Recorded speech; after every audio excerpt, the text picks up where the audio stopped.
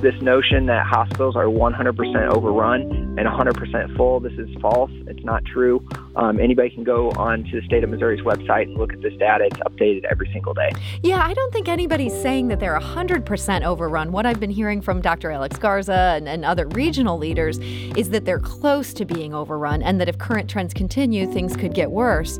I know, County Executive Sam Page is saying he's going to have to enact tougher restrictions if we continue down the path we're continuing of rising case counts. This obviously goes in a much different direction here. Do you think we should just let these numbers play out and just let people get sick? Well, I think the question is, do we trust people or not? We could save lives by changing the speed limit to 5 miles an hour, but I don't think anybody would suggest that. And so I trust individuals to make choices for themselves. I'm Sarah Fenske. This is St. Louis on the Air.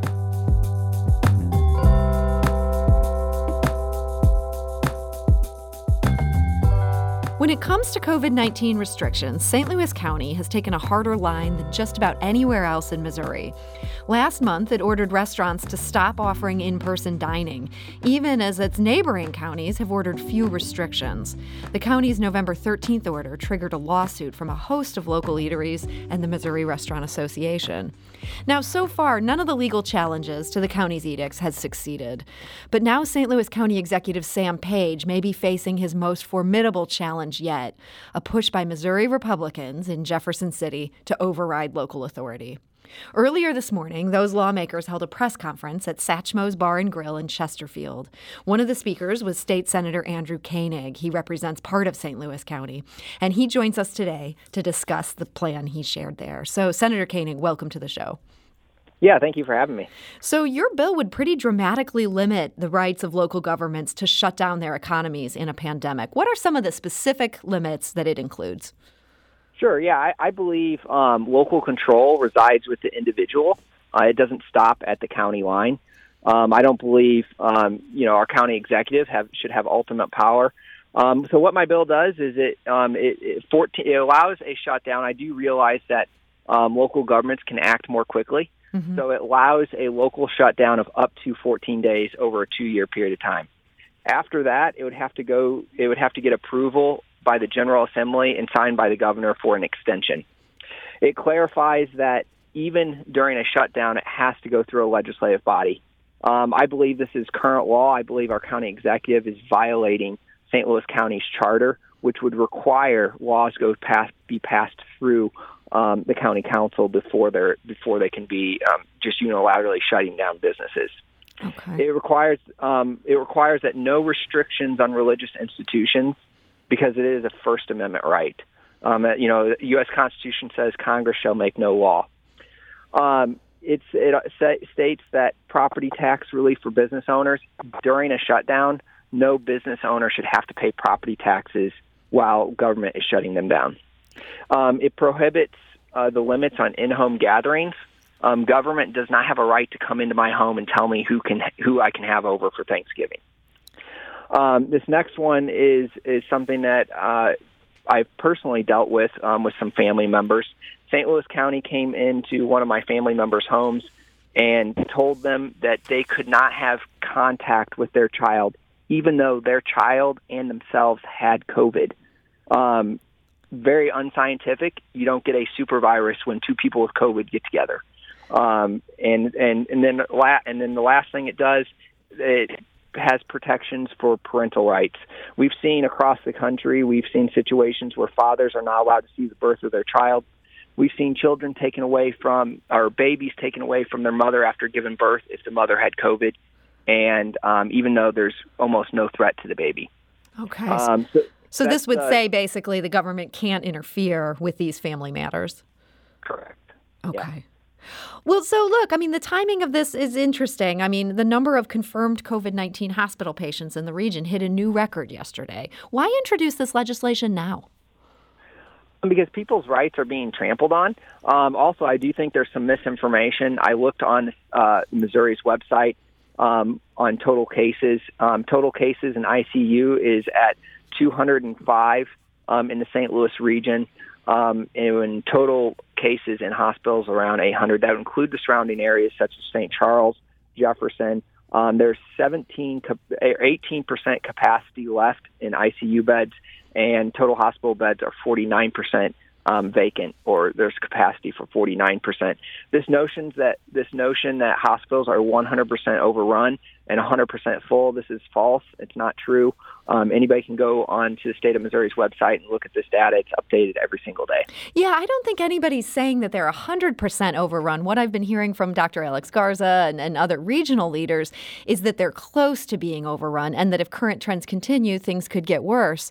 I know, County Executive Sam Page is saying he's going to have to enact tougher restrictions if we continue down the path we're continuing of rising case counts. This obviously goes in a much different direction here. Do you think we should just let these numbers play out and just let people get sick?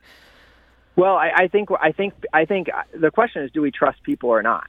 I think the virus is definitely dangerous for certain categories of people. If you're 65 and older, you probably should maybe stay at home.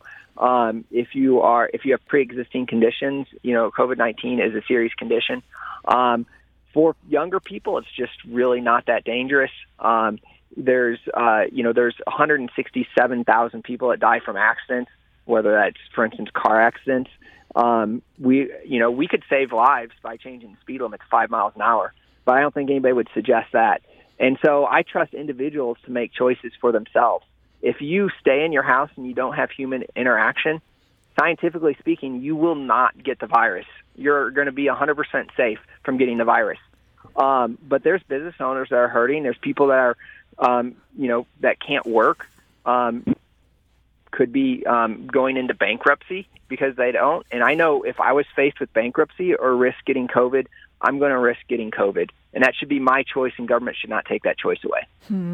Well, with this bill, you're clearly targeting St. Louis County, even though this would affect everybody throughout the state. Sam Page, the county executive there, he won a primary that had several very serious contenders. He also won the general election with a pretty big margin. Don't elections have consequences? Yeah, they do. However, he also needs to follow the law. St. Louis County Council has not passed or authorized these shutdowns. And the last time I checked, we have separation of powers. The executive branch carries out the law. The legislative branch passes laws, and the judicial branch interprets the law. And what we've seen is St. Louis County Charter does not allow our county executive to make law. And essentially, by just unilaterally shutting down restaurants, he is in the effect of creating law, which he does not have the authority to do. So why, rather than do this very broad state bill that would affect everybody, and you'll need to get the support of all your colleagues, you'll need to get Governor Parson on board when he's previously spoken to the idea of local control, why not just pursue something at the local level that would say, hey, they're not following the law, some sort of lawsuit that would deal with what you see as a violation of the county charter? Well, I think the restaurants have their lawsuit, and it's moving through the process.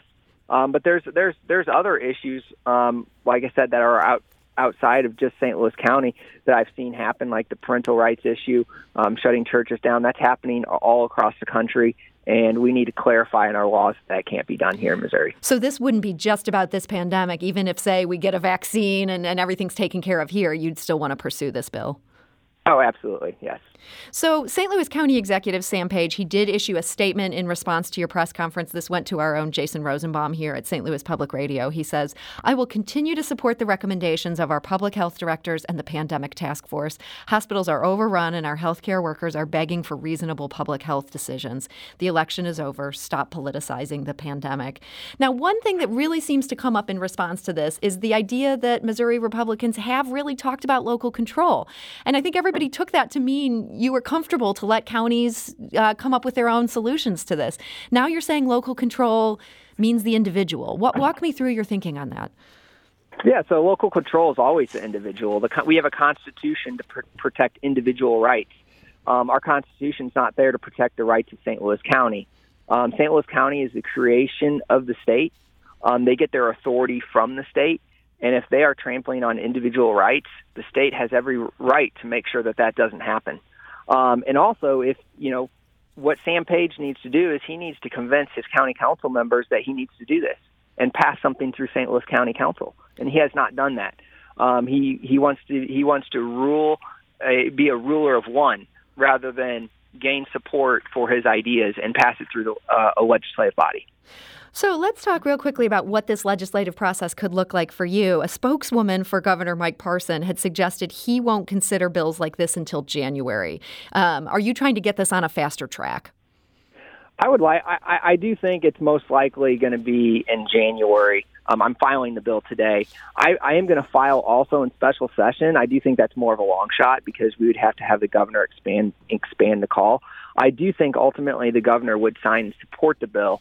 But I'm a little bit less optimistic that it would happen in a special session. Okay. And the special session, that would be the only way to make this happen in December.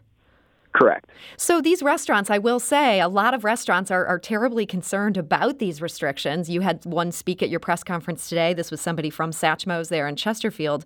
If you can get this done in January, is that too late for them? I mean, it's, every day that goes by where a business is shut down is a day where probably another restaurant is going to close.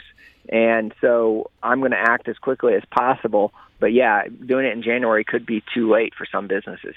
And I do want to mention Satchmo's, where you held your press conference. The county is now threatening to revoke their operating permit. They've been twice cited, I believe, for continuing to serve in defiance of those public health orders.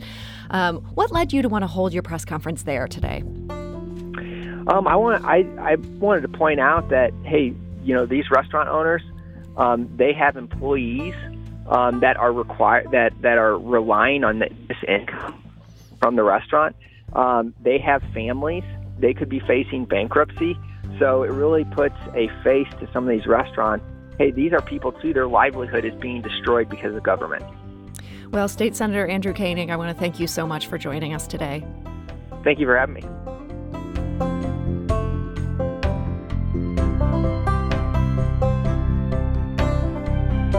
If you learned something new from today's episode, consider leaving us a review and rating on Apple Podcasts on the App Store. It's the easiest way to help people discover our show. We appreciate it. Thank you.